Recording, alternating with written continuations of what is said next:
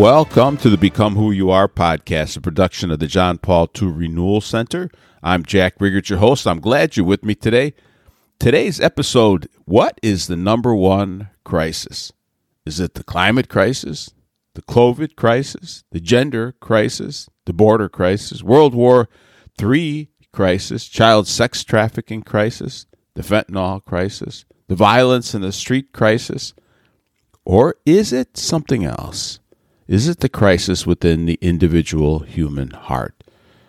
It's an amazing thing. I think about the climate crisis and this crazy John Kerry and this World Economic Forum and all these people, even in the Vatican, pushing this climate crisis down. And I'm an old tree hugger. I love the environment. I'm the guy that backpacks up in the mountains and sees a plastic bag blowing around and run after it and put it in my pocket.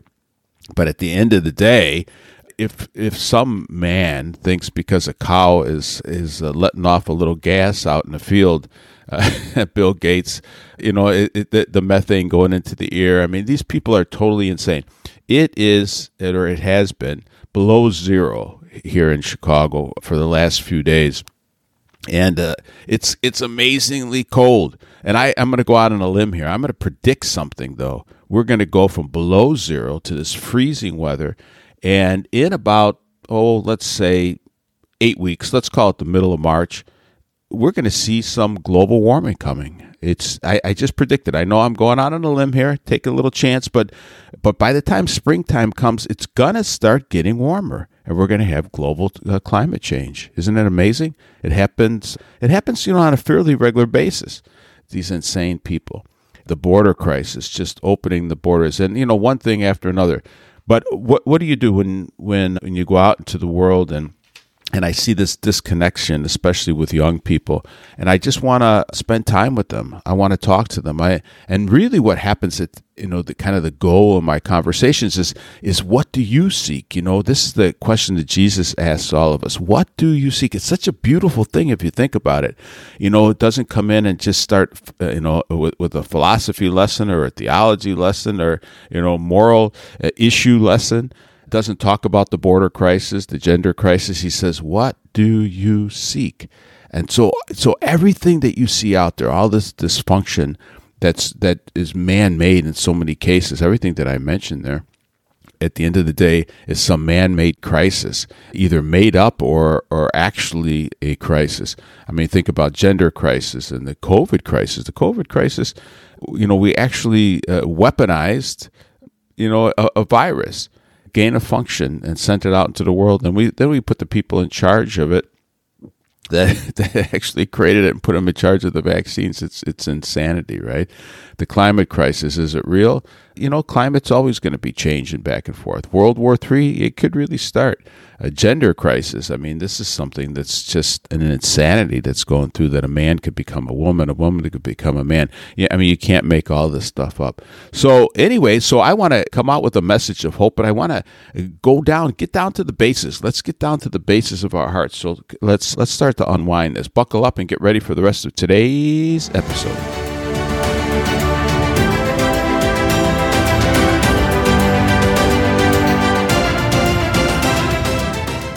So I would say to young people and the young at heart that are listening to this, imagine you live circa 1890 in a Wild West town. That was really not so long ago. My own grandfather was a toddler that year in 1890. Consider that people actually lived without smartphones, and there was no internet connection even if they had a smartphone. It was a good thing because the road through town wasn't paved. And you had to watch where you're going. You couldn't stare at a screen. You could easily trip or step into horse piles if you weren't looking down. And if you were looking down at a little screen as you strolled down to the only store at the end of town to pick up a newspaper to see what was going on. And since the town was not filled with screen addicts looking for their minute-by-minute dopamine fixes on the way, you actually stopped and chatted with your neighbor, who seemed happy to see you. What else could you do for entertainment? Well, for one, every now and then a wagon would come through town selling a medicine, a tonic of sorts that promised to cure whatever ails you. They came to be known as snake oil salesmen. The name originally came from an actual snake oil salesman, the so-called Rattlesnake King, a former cowboy who got tired of being a cowboy and turned salesman by the name of Clark Stanley. Actually, a guy actually existed who patented snake oil tonic. He's called it good for man and beast. And it said on the bottle, the most remarkable curative discovery ever made in any age or country. Amazing, right?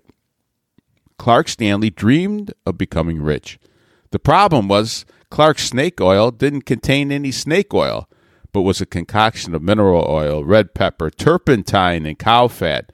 By the time he went on trial for fraud, he'd been selling snake oil for over 20 years. He was convicted and charged a fine of $20.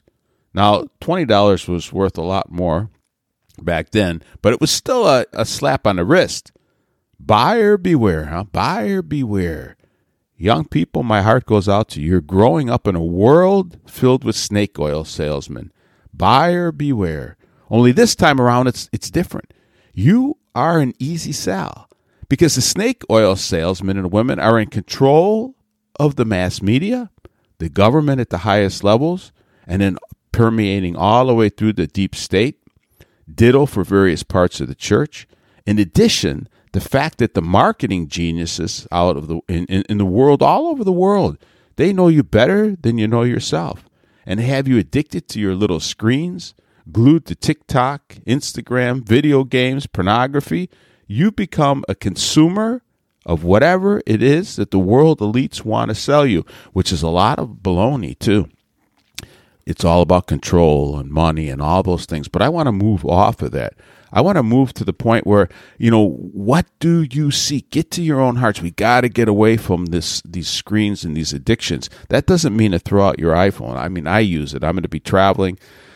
I use it for GPS. I use it, to catch up with the news. I use it for a lot of things. But you got to stop looking at it every 2 seconds. You got to start to get a little deeper into the heart. We don't know what to do with ourselves. We're living on the surface of things. Who am I? What's the meaning and purpose of my life? So let me throw a phrase out to you from Gaudium et Spes, number 36. When God is forgotten, however, the creature itself grows unintelligible.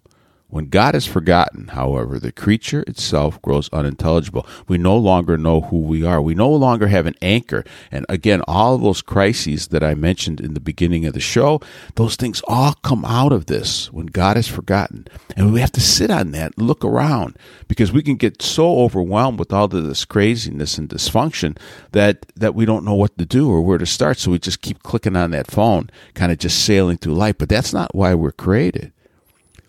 A friend of mine had some visitors staying at his lake home, including a young woman who was home from college, who's a friend of his daughter.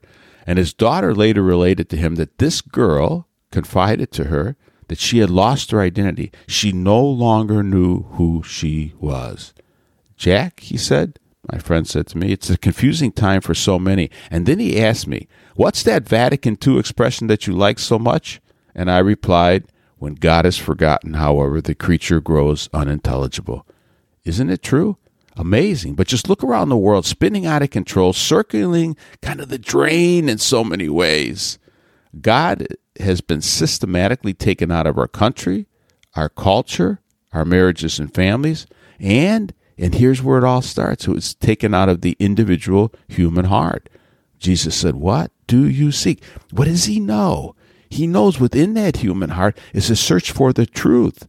It's a search for authentic love. It's a search to know what is good and do the good, to know how to live your life. And at the end, it's a search for eternal love. It's a search for God himself. I am the way, the truth, and the life. And he knows this. He knows. That's why the gospel is so powerful. Because if you sit on it, if you listen to it and you sit on it, it moves your heart. It's got power. But we don't do that anymore. We walk around with these screens. And again, if we were in that Wild West town, we'd be walking through ruts and tripping over ourselves. So if that's true, if God was forgotten, what would we expect if we threw out God out of our hearts, marriages, then culture, country? Would we not expect that the creature human beings, for us to grow unintelligible, we would lose our identity? We would no longer know who we are? We would no longer live with meaning and purpose. Isn't that what we see in the world today? And it should actually bring hope and a deepening of faith for those of us who are followers of Jesus Christ, the way, the truth, and the life. Why is that? Think about it. Let's go back to that statement. When God is forgotten, however, the creature itself grows unintelligible. By our faith, we come to know that we are created in love, by love, and for love, in the image and likeness of God himself. We live out the two great commandments. Open ourselves to God. Why? Because we are filled with divine life and love. We have the source like a spring. And if we're not tapped into that spring, we become like cut flowers and we have nothing to give. You can't give what you don't have.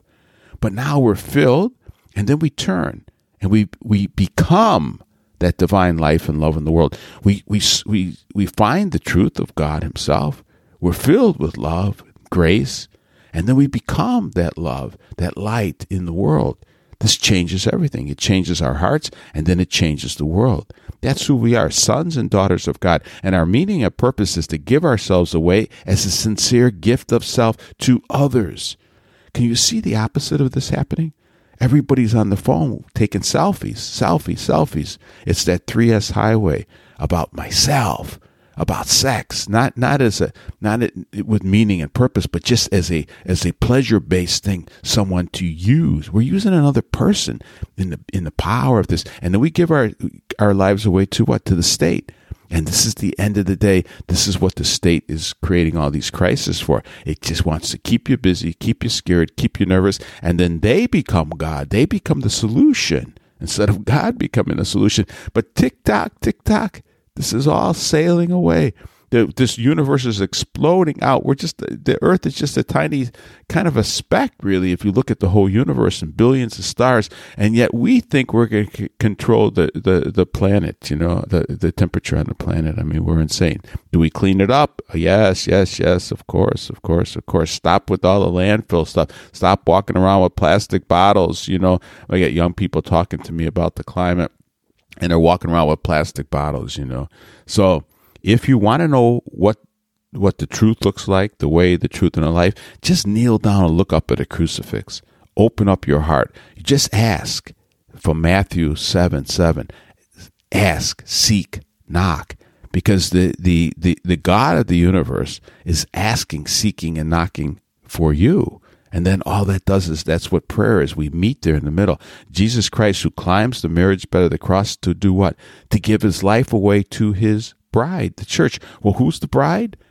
We are. And he pours out everything, every last drop of blood. And he says, no greater love is this, to give up one's life for what? For a friend. The God of the universe wants to call you friend. Well, how do we know this? We only know this in our hearts when we stay in prayer. That's what prayer is all about. That's what the sacrament's about. So we do something and God does something, but we are free. We have to say yes. We have to open ourselves up. God will never barge in. He's not a rapist, and he's not full of this violent urge to use you. He wants to do the opposite. You see what's happening on the cross? He's doing the opposite of that. The opposite of love is not hatred. It doesn't start out with hatred. The opposite of love is lust. It's using someone. This is what we're doing in the world. We're using one another. God, this is from Acts 17, verse, say, 26, somewhere around there. God who is this fatherly concern for everyone, has willed that all human beings should constitute one family and treat each other in the spirit of brotherhood and sisterhood. One family. For having been created in the image of God, who, here's from Acts, from one man has created the whole human race and made them live all over the face of the earth. You see that? We were created in the beginning all the way from just, Adam and Eve. And God starts to impart this. He wants everything to grow out of this oneness with him and with our first parents. And all men and women are called then, right now, to that one and same goal, which is God himself. If we don't open ourselves up and come back to that union and communion and see each other as brothers and sisters, nothing's going to change. For this reason, love for God and neighbor is the first and greatest commandment. So Jesus again puts those two great commandments into one. love God and one neighbor. It's just a big flow, isn't it? Sacred Scripture, however, teaches us that the love of God cannot be separated from the love of neighbor. If there is any other commandment, it's summed up in this saying, "Thou shalt love thy neighbor as thyself." Love, therefore, is the fulfillment of the law. You see this in Romans, in the first chapter of John, etc., etc. To men and women growing daily more dependent on one another, and to a world becoming more unified every day, this power proves to be of paramount importance. John Paul II, he was getting older already. He had later stages of Parkinson's in 2002. Yet he came out to the 17th World Youth Day. It's amazing. It was in Toronto on July 28, 2002. And he says this, he opens this up. Now again, he could have handed this off to someone else, but he wanted to show people that he was pouring himself out, this weak body. John Paul was a good-looking and incredibly intelligent man, and can you imagine, when you're crippled, basically, and you can hardly speak, and he's putting this huge effort in. And, people are looking at him, and yet they came out. These young people came out by the thousands and thousands. And he said, you didn't come out to see an old man. You came out to see Jesus Christ. So beautiful. And he said to them in one of the talks that he gave to kind of open this up. You, young people, are the salt of the earth. You are the light of the world. From Matthew chapter 5, verses 13 and 14. Let me read that again. You are the salt of the earth. You are the light of the world. Dear young people of the 17th World Youth Day, he starts on a hillside near the Lake of Galilee. Jesus' disciples listened to his gentle and urgent voice, as gentle as the landscape of Galilee itself, as urgent as a call between life and death, between truth and falsehood. The Lord spoke words of life that would echo forever in the hearts of his followers. Today, he's speaking the same words to you, the young people of Toronto and Ontario, of the whole of Canada, of the United States, of the Caribbean, of the Spanish-speaking America, the Portuguese-speaking America, of Europe, Africa, Asia, Oceania. Listen to the voice of Jesus in the depths of your hearts. His words tell you who you are as Christians. They tell you what you must do to remain in his love. But Jesus offers one thing, and the spirit of the world offers another. See, this is the battle. This is the crisis. So I'm looking back at my title again. What are the crises? All these different crises made up. Gender ideologies and the border crisis and abortions and climate change and et cetera, et cetera, et cetera. What is this? This is the spirit of the world. You're not going to find yourself in political activism alone unless you're connected to God himself. Then you go out in the world because you're bringing truth. I am the way, the truth, and the life. The solution always starts in the individual human heart. Then we go out in the world and we bring love into the world. Otherwise, we'll get caught up in these ideologies and we live for an ideology. Again, Jesus offers one thing and the spirit of the world offers another. And when you move to Jesus Christ, it's amazing how things start to clear up for you. It's work, but this is what we were made for. You'll feel joy in your heart. John Paul said, in today's readings from the letter of the Ephesians, St. Paul tells us that Jesus leads us from darkness into light. Ephesians 5, verse 8. Perhaps the great apostle is thinking of the light that blinded him. He was the persecutor of Christians on the road to Damascus. When later he recovered his sight, nothing was as before. He had been born anew, and nothing would ever take his newfound joy away from him. Young people, you too are called to be transformed. From Ephesians 5:14, awake, O sleeper, arise from the dead, and Christ will give you light, says St. Paul. But the spirit of the world offers many false illusions and parodies of happiness.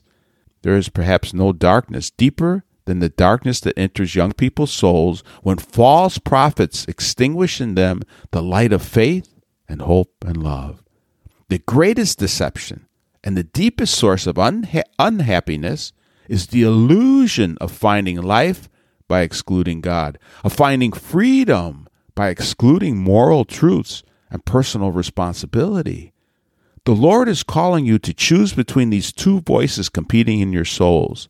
That decision is the substance and challenge of World Youth Day. Why have you come together from all parts of the world? To say in your hearts, Lord, to whom shall we go? Who has the words of eternal life?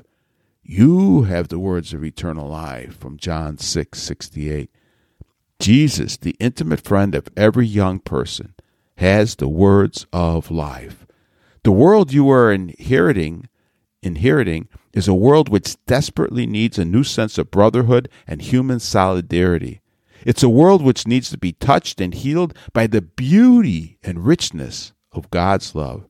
It needs witnesses to that love. The world needs salt. It needs you to be the salt of the earth and the light of the world. Salt is used to preserve and keep. As the apostles for the third millennium, your task is to preserve and keep alive the awareness of the presence of our Savior Jesus Christ, especially in the celebration of the Eucharist, the memorial of his saving death and glorious resurrection. You must keep alive the memory of the words of life which he spoke, the marvelous works of mercy and goodness which he performed. You must constantly remind the world of the power of the gospel to save, from Romans 1, verse 16. Jesus, and these are my words, Jesus didn't come for sin management. Jesus came with power. See, this is the difference. This isn't more information. This isn't like, just reading a book. When you speak the words of Jesus, you're speaking the words of power and the power that he brings in. How do I know? I got to step into the story. I got to do those things that we talked about, the two great commandments. I have to open myself up to receive. I have to ask. Just ask. Just say, here's where I'm at. Here's what I'm feeling. He already knows. John Paul went on, salt seasons and improves the flavor of food. Following Jesus, you have to change and improve the taste of human history with your faith, hope, and love, with your intelligence, courage, and perseverance. You have to humanize the world we live in the way that today's reading from Isaiah indicates, where he says this, loose the bonds of injustice. Share your bread with the hungry. Remove the pointing of the finger, the speaking of evil. Then your light shall rise in the darkness. Isaiah 58, verses 6 and onward. He went on to kind of finish this way. He said, you are young and the Pope is old.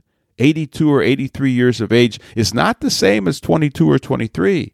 But the Pope still fully identifies with your hopes and aspirations.